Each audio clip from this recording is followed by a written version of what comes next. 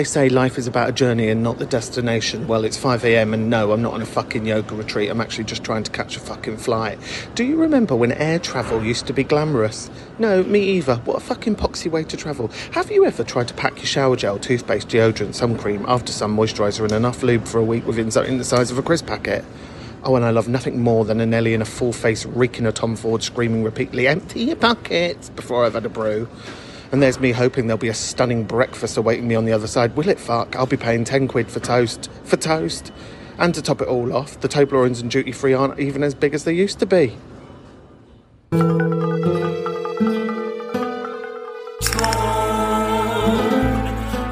the tone, after the tone, leave your message after the tone. Hola amigos, bienvenidos. Mi nombre es Scotty, esto es After the Tone. Estoy muy feliz de hablar con ustedes de Málaga, sí, en Málaga, España. Yo soy aquí para mi vacación con mi esposo y mis dos y mi hermano. Disculpe, mi español no es muy bueno, pero los ingleses son estúpidos y ellos no entienden.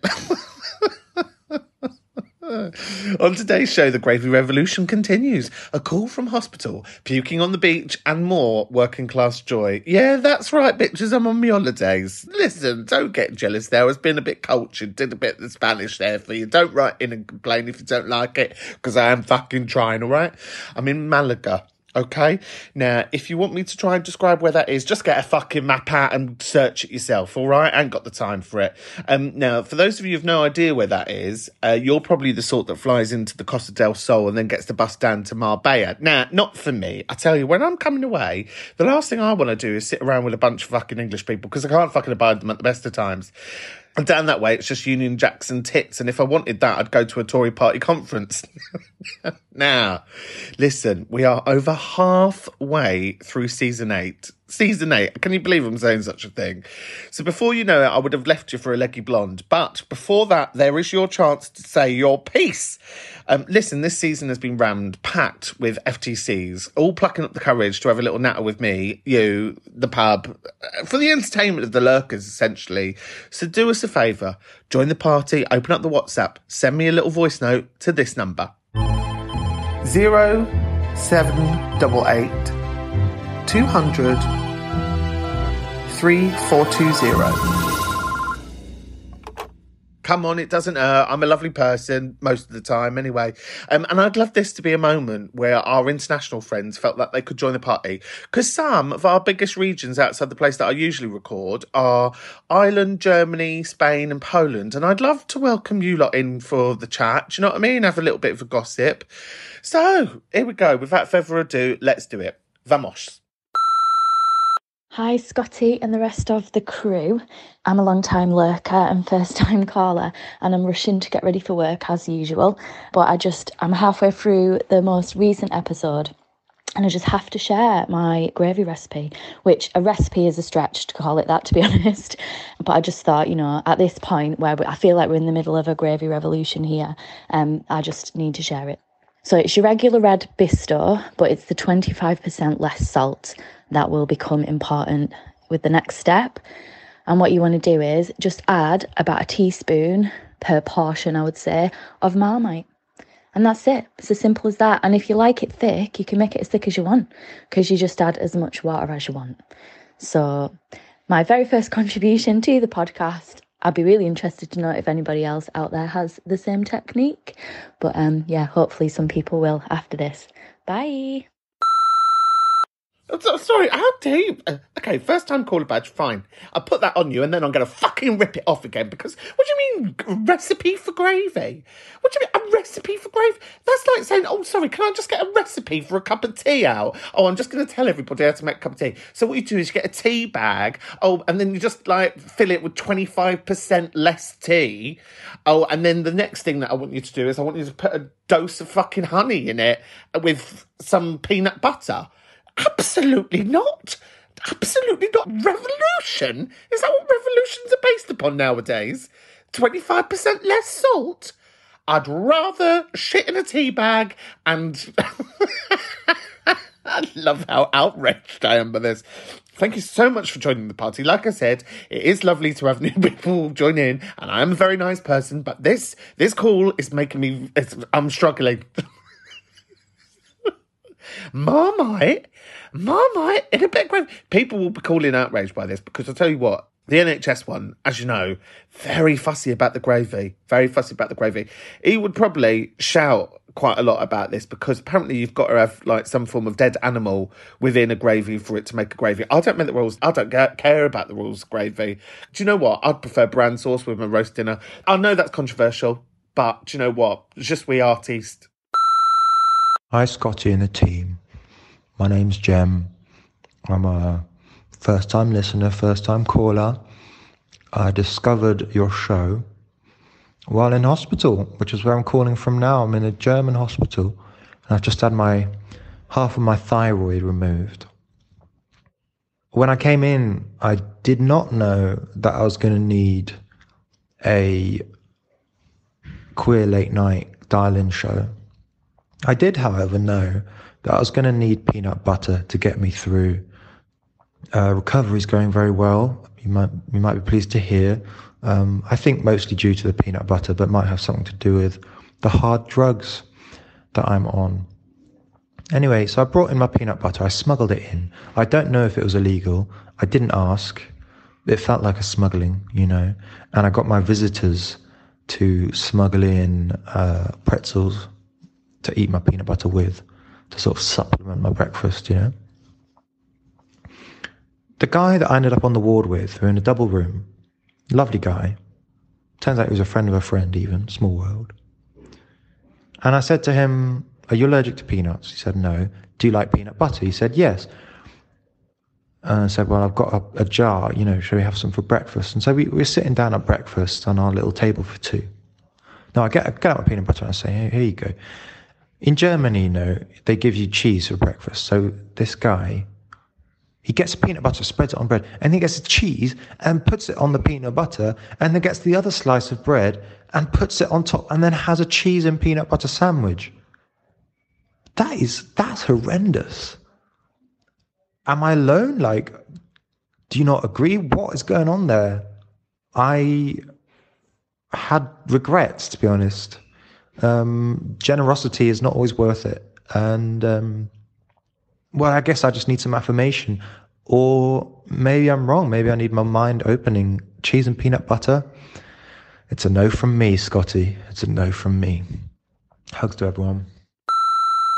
Jem, FTL, FTC, first-time listener, first-time caller. Very rare badge to be giving out. Very rare badge. Niche badge. Hope you're wearing it with pride. Calling all the way from hospital. What is German for hospital? I'm going to have to look this up. Because I tell you what, in Spanish it's like hospital. In French it's probably le hospital. In English, hospital. In German, I bet it's something like really quite convoluted. German for hospital. Here we go. The German for hospital is Krankenhaus. The house to be cracked in. I mean, I don't know if that's a direct... Das Krankenhaus. Yeah, there you go. I don't know what they do there, but they do it. There you go. Now, peanut butter is a genre. Okay, we've got to break that down because some people like that smooth, sugary shit. Do you know what I mean? Not for me. I like the sort of fancy stuff that you have to give a swirl around because it starts to separate. Do you know what I mean? No palm oil is very important when you're buying a peanut butter. Make sure there's no palm oil in it, all right? I don't like it when it's sweet and all of that business. No, thank you. And do you know what? Okay, sorry, Jem, I'm going to really go against you here. I think cheese and peanut butter together is it's a beautiful choice. Now, I'm going to blow your minds. Some people... I'm yet to warm up to this. Some people really enjoy, my friend Matty particularly, likes peanut butter with cucumber in the morning. Now, apparently, it's a game changer. I think, because listen, Jem, are you the sort of person that when you go to a restaurant that perhaps sells Pan-Asian food, would you have satay sauce? Exactly, there you go. You would have satay sauce, I'm sure, if you had got the peanut allergies. So, look, I tell you what, if you go to like an Asian restaurant, quite often you get peanuts scattered on the top, or you get like a satay sauce. I think our relationship with peanuts and peanut butter has got to change. It's not a breakfast item. Do you know what I mean? As I said to our lovely friend Ira in Ghent the other week, very big fan of having peanut butter on my muesli in the morning. Do you know what? I think peanut butter is more of a condiment that I feel comfortable with than gravy. Just putting that out there. Now, this is something that's very rarely said, but I think German cuisine is delicious. Very rare do people say, what do you fancy tonight? Let's go out for German. But me, in more ways than one. I tell you what, I love a culture which just skips over toast and says, let's go straight for the cheese. A meat platter in the morning, in more ways than one. Yes, please. The Germans sort of know what they're on about, I think, with the cuisines. Particularly, I like the sort of genre of the schnitzels, all of that, and the speck. You know what I mean? Like, what can you have with, like, dead beaten veal, more meat? Do you know what I mean? I think they've got their priorities right. So I'm not sure if I'm really on this, Jen. I'm really sorry, but I do think German cuisine is quite lovely, which did make me think, if perhaps you were communicating in German to this person, do you want some of my peanut butter? So I'm going to search. Do you want some of my peanut butter? It's going to be difficult, isn't it? Oh my God, that's really tough. Möchten Sie... Oh. Möchten Sie etwas von meiner Erdnussbutter? Möchten Sie etwas von meiner butter?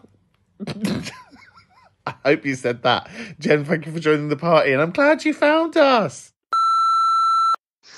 Hi, Scotty. Hi, Debbie. Kat, Tim, Maya. Hello, rest of the pub. It's just the mum here.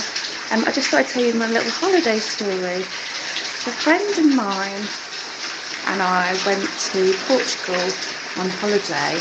Arrived there at around 8 o'clock. Did the whole all-inclusive drinks thing.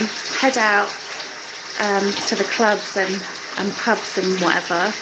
And then got up really early the next day to go and enjoy the beach. And I'd obviously had too many sex on the beaches the night before. And I had to dig a little hole to be sick in and then cover it up with sand. And I never lived it down. By the way, that's a bath running, not sizzling sausages this time. Don't do sausages in the bath. Just a mum. I'm glad you clarified that, because I thought, are you always fucking frying sausages? Anyway, Portugal, lovely. Well, I say lovely. I mean, I've got some quite controversial opinions about Portugal, which for the holiday special, I best they should come out. Now, a lot of my friends are all like, oh my God, you've got to go to Portugal, it's so great, go Portugal, go Portugal. Now, I've been to Lisbon, and I tell you, people were raving about it. Oh my God, it's the best place. It's gorgeous, it's amazing, it's so arty. And I tell you what, I found it quite boring, actually. I thought controversial here. People are going to be writing up and complaining. I thought it was a more boring Barcelona. Can you believe I just said such a thing? The poor, beautiful, gorgeous, welcoming people of Portugal. Yeah, it wasn't my cup of tea. I just thought, do you know what? For all your egg tarts, love, you're great, lovely people, but this city is quite boring. Nah, sick on the beach from sex on the beaches. We've all been there. I love the invention of digging a hole to populate your vomit. I've had to do the same many a time when I was a youngster, and I would go down to that there Brighton for Pride, and we had not a pot to piss in, so we all used to sleep on the beach. Oh my God, how we didn't die of fucking hypothermia, I don't fucking know. But we would make these little like, if anyone doesn't know, Brighton Beach is made of pebbles, which are basically the size of your hand. So if you imagine trying to get a good night's sleep on that, I mean, I say good night's sleep, come on. We've been on it. We would make these like rock hammocks, I think, just sort of like make these carved out spaces so that we were away from the wind. My God, the SAS survival really does kick in, doesn't it, when you're off your nut? Anyway, just a mum, lovely to have you in the room. I hope you've recovered. Hi, Scotty, Deb, Tim, Maya, Cat, and the pub. I actually called a few weeks ago about my working class slash limbo that I was in after buying a house quite recently. I just wanted to say thank you for your insight, for the feedback, for the comments, for the people that called in. Yeah, I feel much less alone at the moment. And to the caller that talked about it being a trauma response, thank you. You've hit the nail on the head. Looking back, that's exactly what it is. I'm not used to things being calm and safe and secure. It freaks me out a little bit. So I'm going to explore that in a bit more detail. So thank you. I've also took great pleasure in listening to other people's working class joy. Some of the stories have been magical. So I thought I'd pop back on and share mine. So mine is social club celebrations. So as a kid, we used to go to these like proper dingy social clubs whenever it was anyone's birthday or wedding or funeral or whatever family occasion brought us all together. I've got a big family, lots of cousins, uncles, aunts live all over the UK. But that was the time we would all come together, as kids and adults. The last one that we had was about 2 weeks before the pandemic. And nothing really ever changes despite us all moving away, growing up, changing careers, having babies, whatever.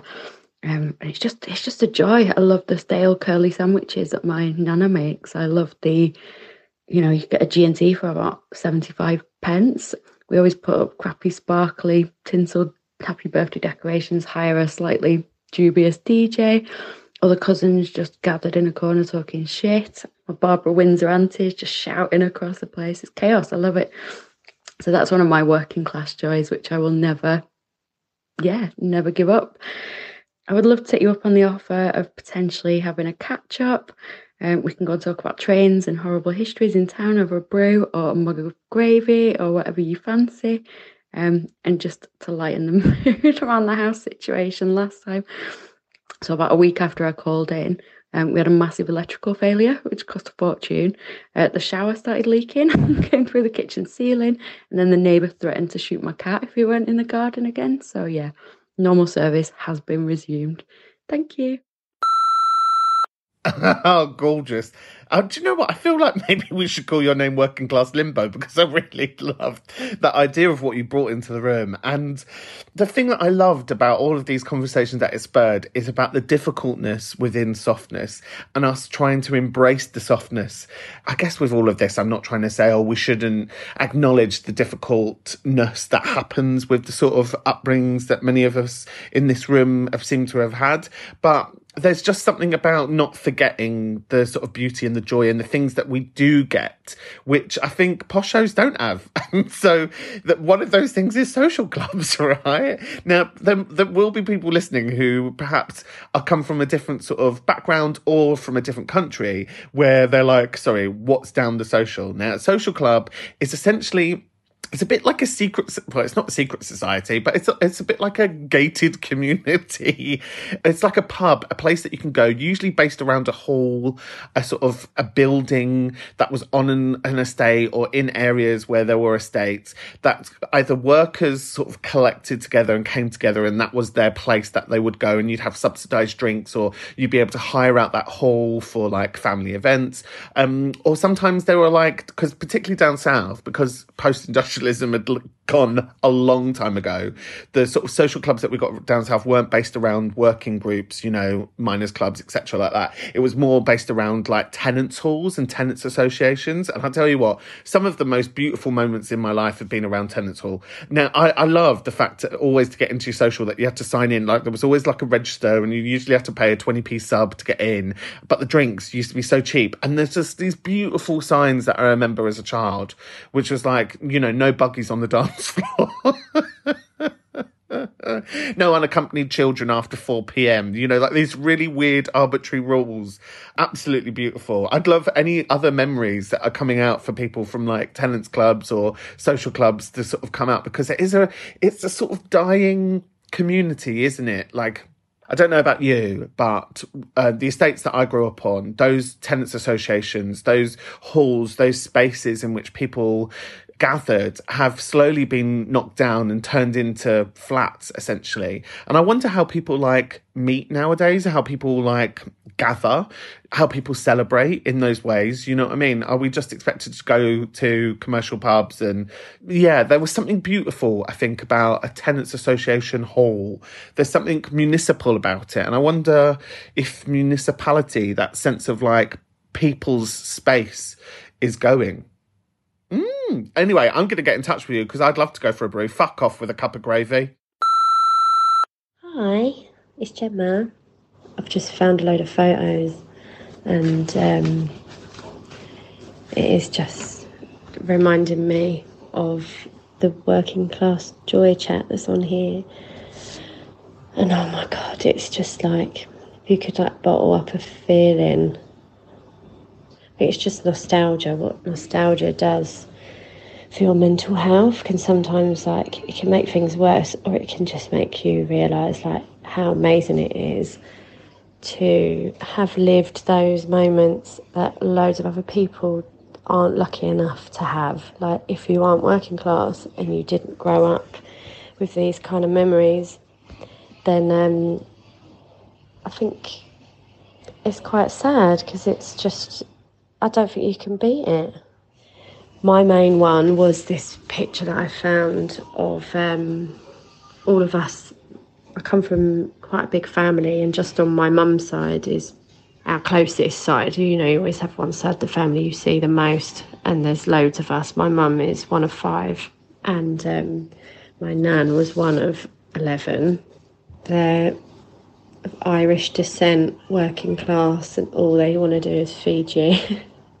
But we used to go to the Commerce Club in Wood Green. We just would spend every other Sunday there. And my dad and my uncles and my granddad would be playing snooker and drinking lager. And me and my cousins would be just making up dances right next to the dads, and they're all playing snooker and getting drunk. And we're just like titting around, getting in everyone's way. Just pissing about all day, literally, like nothing there for children at all, but it was like the most fun ever. And sometimes the landlady would bring out cubes of cheese and like little Ritz crackers on a plate and leave it on one of the pub tables, and we would be like, oh my God, we are so posh. And bottles of Coke with like stripy plastic straws. Oh my God, just to sit around and have that again with my cousins would just be amazing. And like, after we'd be at the Commerce, we'd leave the men there. They would be getting more tanked up, and we'd go back to my nan's where we're having a roast, and she'd be cooking a roast for like 15 of us every weekend. And she lived in a 1-bed masonette with my granddad, and it had a blue tin roof and like the net curtain on the front of the door. I remember her neighbour Hassan used to run a fruit stall, so every day, I don't think I ever saw his face, he used to just pass over a fruit bowl, one of them plastic fruit bowls, every day over her back wall, and she'd be like cooking the dinner and go, oh quick, Hassan's here. You'd be like, oh thank you. Take this bowl of fruit. And then the dads would come back and the mums were all pissed off, so they wouldn't answer the door to them because they'd all be rowdy and drunk at the door. And me and my sister and my cousins saying would be, open the door and your dinner's in the dog. Literally having no idea what it meant, but you're in the doghouse, your dinner's in the dog. And I want to congratulate me for going for this long. It took a lot of restraining on my part to call up and say, can we stop talking about fucking gravy? Right, cheers, hun. Bye. You and me both, Jem. I'll tell you what, there's too many Northerners around here, isn't there? They're fucking obsessed with the shit. Anyway, nostalgia, you're so right. It can take you down two different paths, doesn't it? And I guess that's kind of the thing that that sort of feeling I've been trying to articulate over the last few weeks. But I'm really glad for it. There are, which I think is really important to throw into this conversation to everybody, that there are very different versions of working classness. We're not saying that one is right and one is not right. And I think it's really important that we acknowledge that. There was an image that was coming to mind where I was thinking about the photos that I've got of me as a kid, and bless me, like my parents, if I ever say to my mum, oh, we were poor mum, but no, we weren't that bad off. And sometimes I like to show her these photos. I'm like, this child, me with Coca-Cola in a bottle. That's such a common thing, isn't it? Give the kids some Coke in a bottle. Running up and down the hallway in a council flat with no carpets on the floor. Do you know what I mean? Bless this. But you can see the absolute joy on my face. I mean, I was having a hoot. Same thing about kids in pubs. Oh my God. Some of the best times I used to have was in a pub. I used to have this friend who, me and my parents and her parent, I think her mum used to work at the pub. So we used to just spend hours outside. There was a block of concrete outside the pub that had just been sort of left there to go stale. And we would climb up and down it all the time, just up and down, up and down, and up and down. And just be like grubby kids, like running around and making our own entertainment. Do you know what I mean? This also sort of made me realise the difference between what people mean when they say pub grub. Now, when you say pub grub, if you are thinking of a fancy Sunday roast, perhaps with some, grilled cinnamon greens on the side or something, or, a bit of cauliflower cheese with macaroni with, bacon dust. Well, we're talking about different worlds here, because what I'm talking about pub grub is, I'm talking about salmon pate sandwiches and the crisp platter. Now, if you've never enjoyed a crisp platter, what it is it's a very mum thing where you buy a couple of packets of crisps, you open them up flat like they're a plate, and then you sort of mix the genre of crisps together. You cannot beat it. You cannot beat it. Oh, particularly those, what were those things? Do you remember Scampi fries? I'd do anything for a Scampi fry. Also, this really reminded me, this era of time, it's really reminding me of the Hokey Cokey. Oh, the Hokey Cokey. Such a weird song. Where did that come from? If you know, call up. I'd love to know. Going to your nan's. Now, I think that is such a class thing. When I talk to my posh mates about their relationship with their grandparents, it's a very different relationship. And I wonder if this is based around labour, because I think many of us were shoved to our grandparents, bless us, those of us who had grandparents in our life, because it was like a cheap, free way of getting us looked after or getting us fed. Do you know what I mean? Whereas I talk to my posh mates and they're like, no, they would visit their grandparents. I was reared. I was brought up by my grandparents.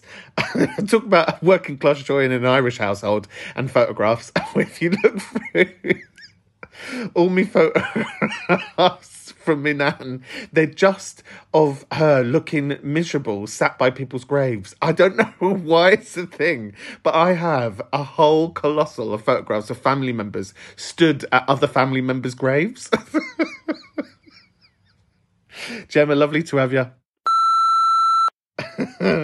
It feels like a lovely moment to have a little bit of a break, so don't go anywhere, because after this we're talking hilarious place names, an unexpected Bulgarian piss-up, and the triumphant return of LTL, LTC, Nana, JRF. Oh, that's going to be lovely, isn't it? But first, Patreon. Yes, you knew it was coming. Why are we asking? Well, because ATT is in a bit of a pinch, to be honest. The future is a bit uncertain. So let's be honest here. We need your support as we try and find other ways of keeping this going. So if you're able, if you have enough, then why not do something radical and help us keep this going for someone you've never met? Over the past few weeks, our patrons have told us things like ATT raises my spirits in dark times and has felt hugely beneficial to my mental health. It has provided me with endless comfort, especially as someone who's getting to grips with my queer identity. ATT has helped me take care of my mental health, explore my complicated relationships with class, and realise that I'm allowed to take up space. So, if you can, patreon.com/after the tone. This week's Patreon call is from the one and only Lou, who's back in Melbourne and is weighing in on the name / sort of gender conversation that we've been having this season. So do find us over there. Remember, you can also find us on the internet. It would be lovely to see you, have a little chat with you, have a little gossip in the DM. You might want to do a little DM slide at After the Tone POD. And we really do appreciate when you are able to share the podcast, when you're able to like share some of the content that we put out during the week, because it does bring more people and it helps more people discover us, like that lovely person called Jem who's calling from a hospital in Germany. Okay, thank you very much. Right, let's get back to business, please. Hello, Scotty and the gang. My name is Sarah May, or Scary May. People call me that. That's fine by me. I'm a first-time caller, short-term listener, but I've done a lot of listening over the course of the past 4 months, while I've also been interrailing Europe, and I'm currently on a ferry going from Albania to Italy, but it's been delayed 90 minutes and it's really fucking shit. I just thought I'd call and say hello and thank you for being that space that I can listen to on those long, sweaty bus journeys as well, and train journeys. And I'm pretty fucking proud of myself. I have quite bad anxiety and I've overcome so many of those anxieties during this journey. I'm literally going on a 9-hour ferry on my own. Like, what the fuck? Fuck you, anxiety. I won this one. So during my interrailing journey, we went to Bulgaria. This is when I was with some of my friends, one of which who introduced me to this podcast. Hello, Lydia. Anyway, we went hiking up this Bulgarian mountain, and we were like, there is a hut that we can stay halfway up the mountain. So we hiked up this mountain, approach this hut, and all we can hear is like loud music and loads of men like partying, and we were like, oh fuck, this doesn't sound great. Anyway, we approach and we come across like maybe 7 Bulgarian men, only one of which can speak English. One of them is dressed up in like a priest's outfit, and he's probably like 60, and they are fucking smashed, and it's probably like 1 in the afternoon. And they look at us like, what are you doing here? And they say, the guy that can speak English was like, this is our party. We have a party once a year for this guy that they called the Sheikh. No, they don't really accept guests during this time. And we were like, oh, well, can we stay? And they let us stay. Anyway, we ended up getting absolutely rat-assed with these crazy, hilarious Bulgarian men that couldn't speak any English. And towards the end of the night, they got their guitars out and they were singing like traditional Bulgarian songs.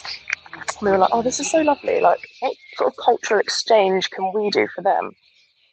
And so we managed to get them all up dancing the hokey cokey with us. They were singing along, had no idea what they were saying, and we were all just doing the hokey cokey. And it was probably one of the fucking most surreal, hilarious things that has ever happened. Anyway, there you go. There's my bit of interestingness for you. Thanks. Scary May, welcome to the room. Thank you so much. I'm loving these calls from people who are calling us mid-travel, during voyage. Do you know what I mean? Beautiful. Although ferry, it's not a train, is it? Can't call that interrailing. I think going abroad and travelling does help humanness, doesn't it? I think it just teaches us, there are ways in which, particularly with language, where you cannot communicate apart from just pointing at things and trying to be as kind as possible and coming across as, a genuinely kind, interesting person. It goes a long way, doesn't it? I'll get onto that in a bit. 7 Bulgarian men, yes, please. Yes, please. Where do I go? What an honour, actually. I find these beautiful moments that we get to share, and they do feel onerous. They feel like, oh, wow, I am being let into something that isn't for me. And I think we hold these and we retain these forever, don't we? The hokey cokey, I just mentioned it. I love that. I absolutely love that as being the cultural exchange. I think this sort of reminds me of, I've got loads of beautiful moments. I've been very privileged to travel the world and show parts of my work and my shows in lots of different places. And I think one of the most profound sort of changing moments for me, I think, was in my sort of early 30s, where I was making work in Japan. And I wasn't in big city Japan. I was in like small Takasaki, Kanazawa, America, like small Japan, and having these really beautiful, intimate experiences with people where I felt let in. Like I went into an onsen, which I guess is like a natural spa, very sulfuric, very hot. There's rules and etiquette around it. And I went in and everyone's naked, so you're just naked. And I'm so hyper visible as like, you know, the Irish thing in the corner in comparison to everyone in there being Japanese. And I clearly looked like I had no idea what to do, but I mean, I just tried, you know, I just copied what other people were doing. And all of a sudden, I had like the 4 elders of the community around me, like washing me down and dunking me in the water and holding my onsen towel. And yeah, just moments like that, they really stay with you, don't they? And I think they teach you something. They affect us in ways that will change us forever, won't they? So I'm glad you're having a lovely time, and I'm glad it's giving you maybe a sense of softness or confidence or something that is helping with some of those mentals. Lovely to have you in the room. I'd love more updates if and when. Hiya, Scotty, love. It's that JRF here. Hiya, Kat. Hiya, Tim. Hiya, Maya. And hello, producer Deb. I just had a look on my phone. I've not sent you a message since the 3rd of July. Shocking. Any road, I'm now officially a 40. It's all right. It's all right being on this side. But my really exciting news that I wanted to share with you all, just shamelessly showing off really, is that for my 40th birthday, I got a dog. I got a little puppy.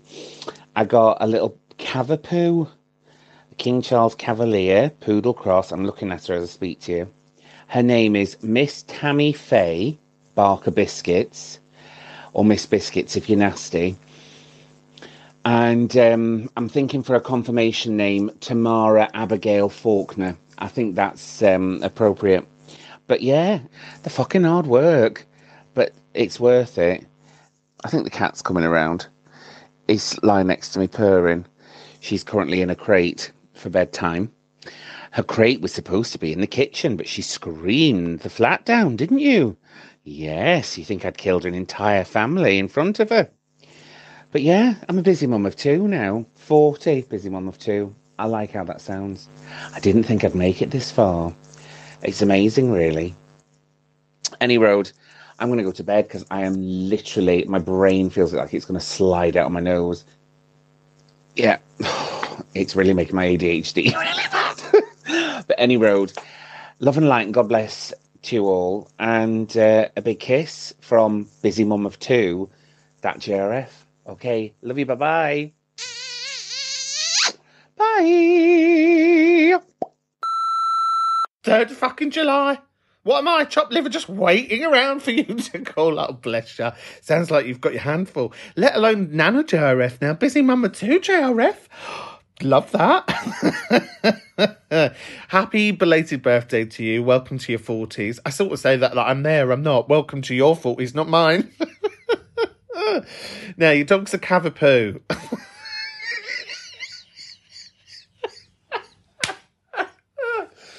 Me too after this. Now, Miss Tammy Faye Barker Biscuits. I mean, it's a mouthful at the best of times, but, you know, we've accused other people of much worse.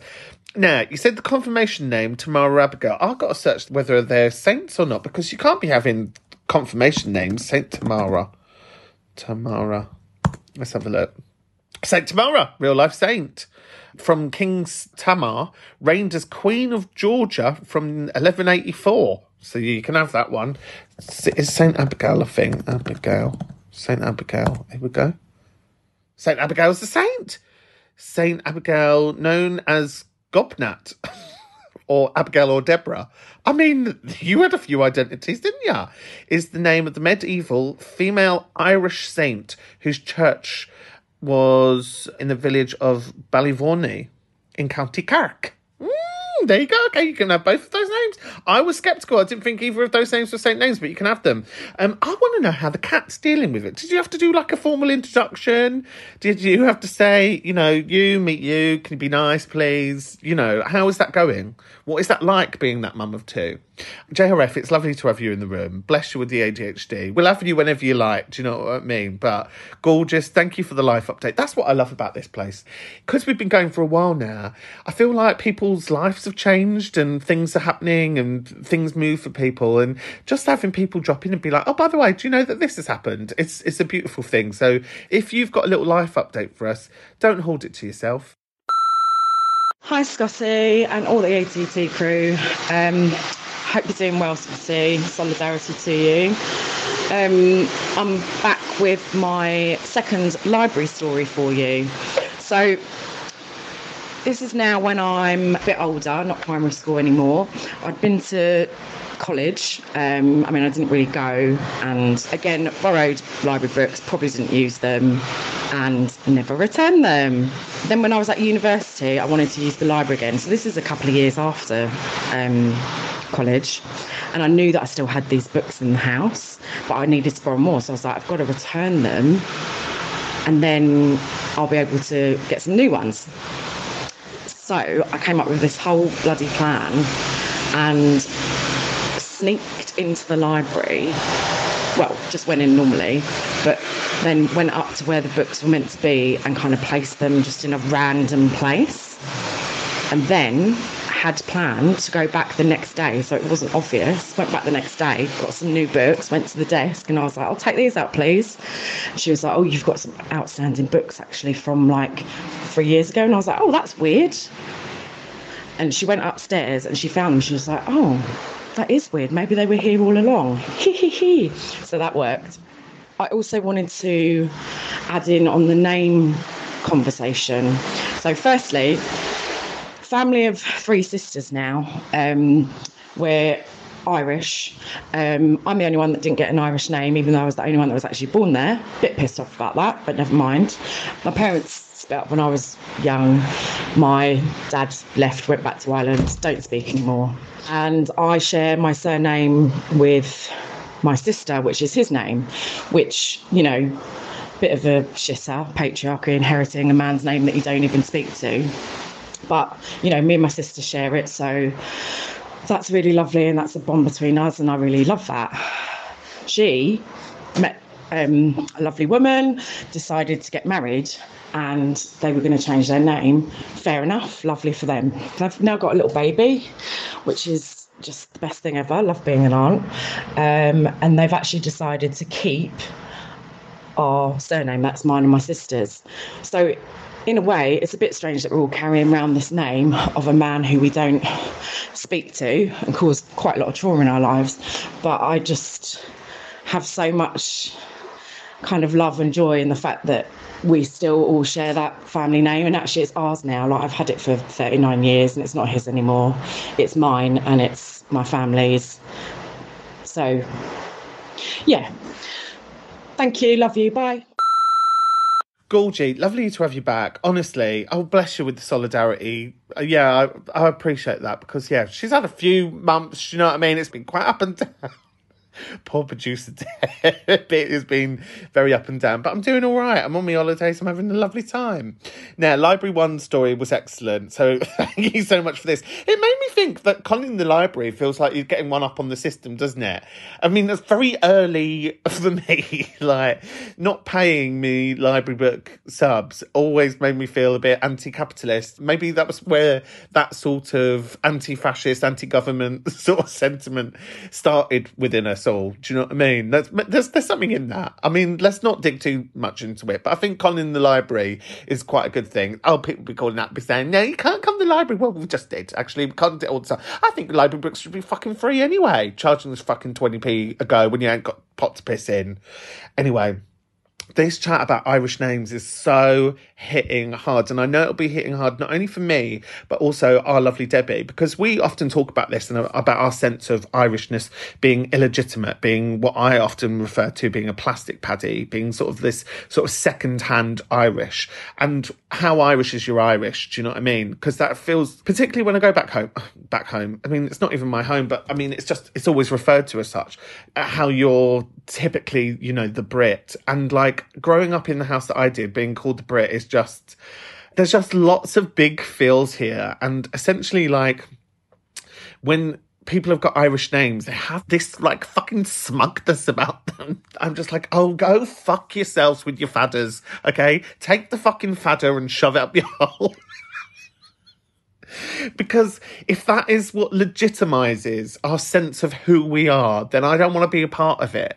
But I think Irishness on the island, and particularly like posh Irishness over the way, can really fucking like love itself for being like Irish speaking, fadder adorning, Irish dancing, hurling, playing bollocks.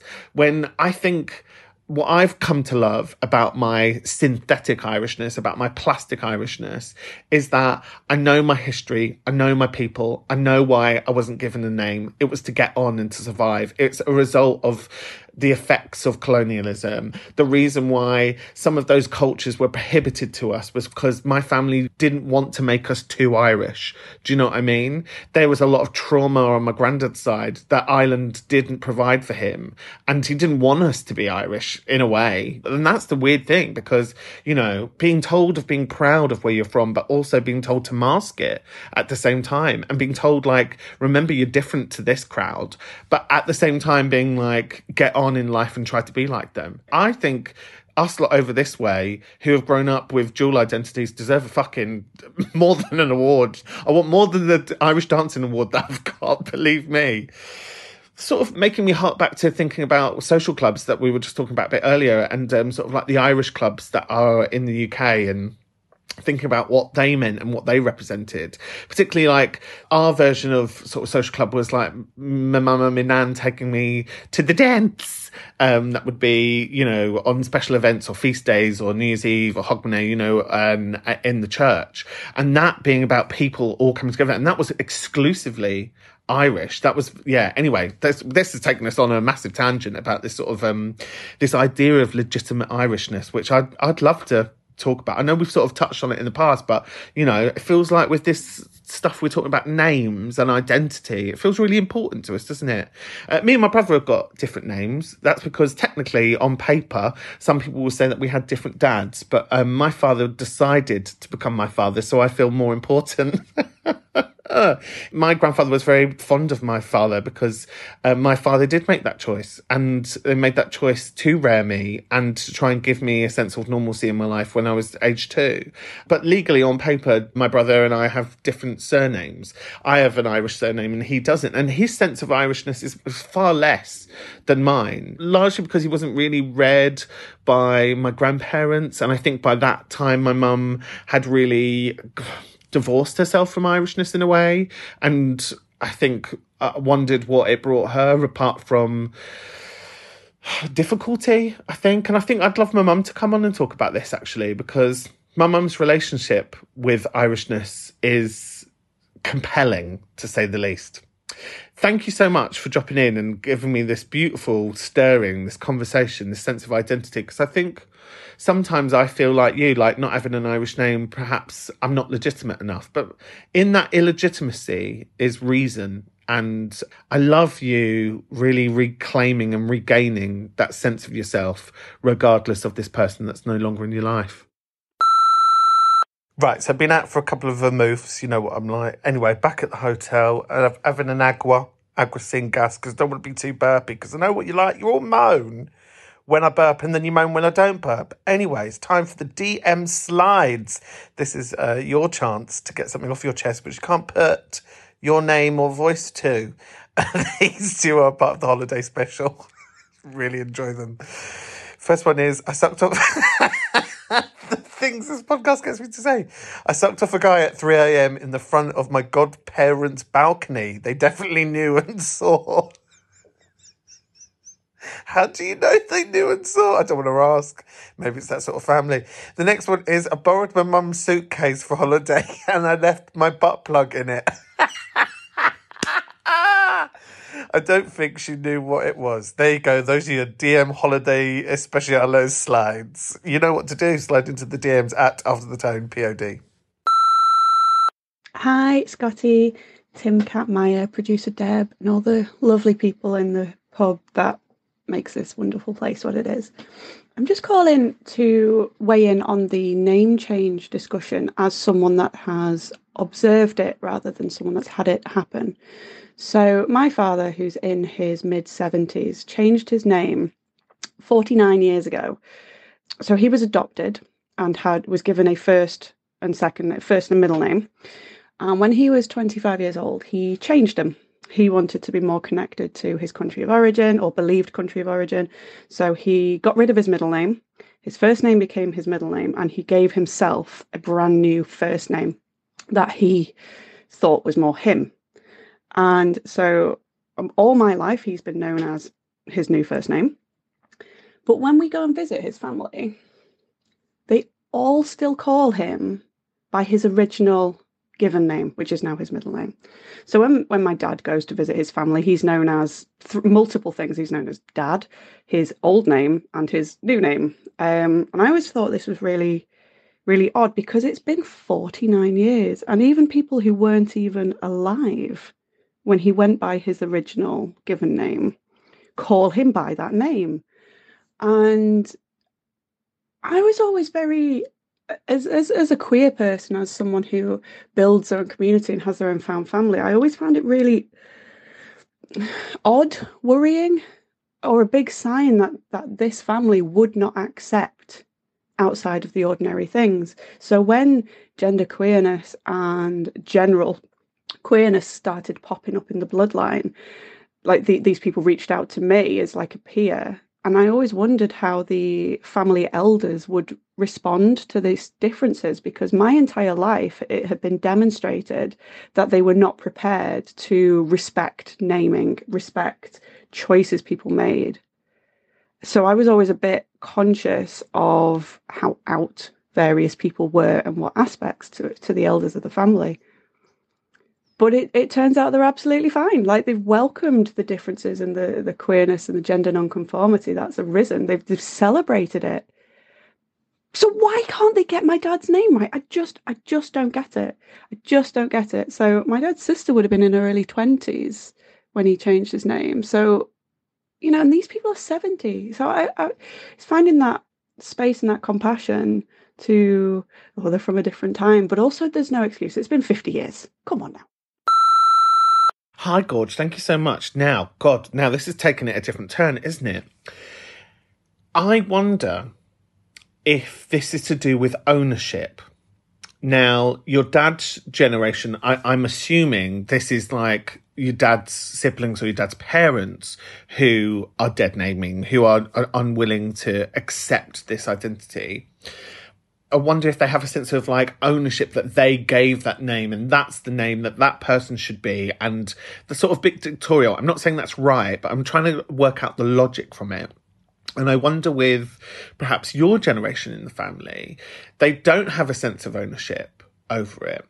I also wonder if this is a thing about not, with gender, perhaps people can comprehend it easier in a strange way, that this is a different identity. But perhaps with your father's name change, they think it's just preference. I wonder if it's something to do with that. I think people with names are quite strange, right? And with identities are quite strange. And I sort of experienced this within myself this weekend at Manchester Pride. I sort of circumvent Pride. I don't really go in for it for lots of different reasons. It's not for me. I find it too intense. Politically, I find it very difficult. A lot of the bars in Manchester are owned by people that I'm not politically aligned with, so I won't contribute to them.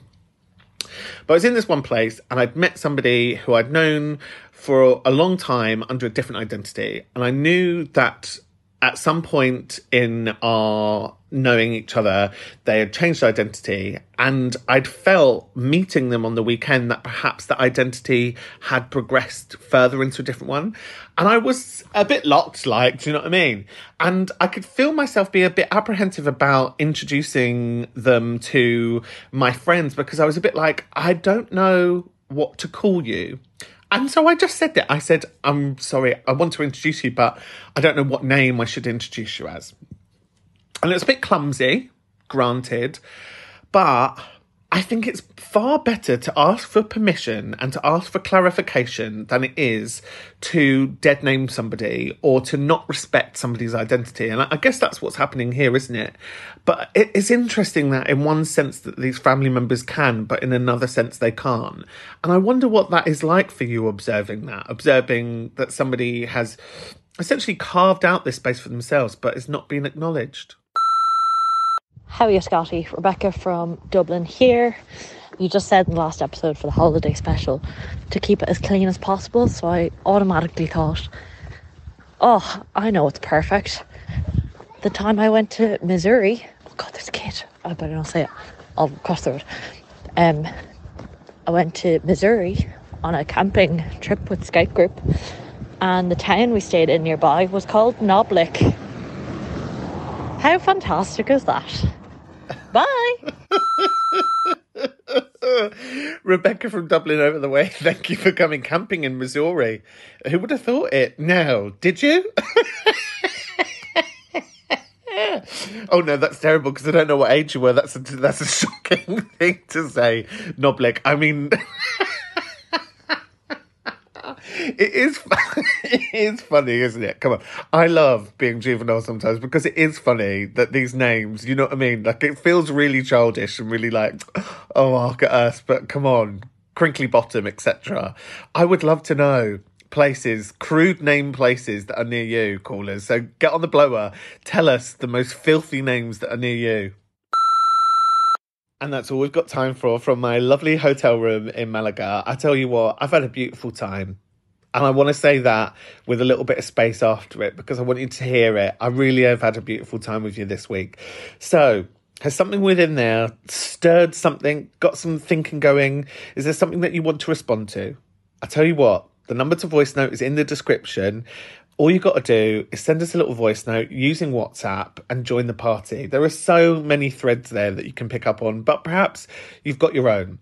Shout out to our Patreon pals. Thank you so much for your support. Patreon.com/afterthetone. Also, remember, give us a follow at After the Tone POD. I'm at Scotty's Fat. And I tell you what, we'll be back before you know it. So from me, the ATT crew, and the rest of you, stay weird. See you next time. And I'm going to go get myself in a pool and eat some tapas. Hopefully at the same time. After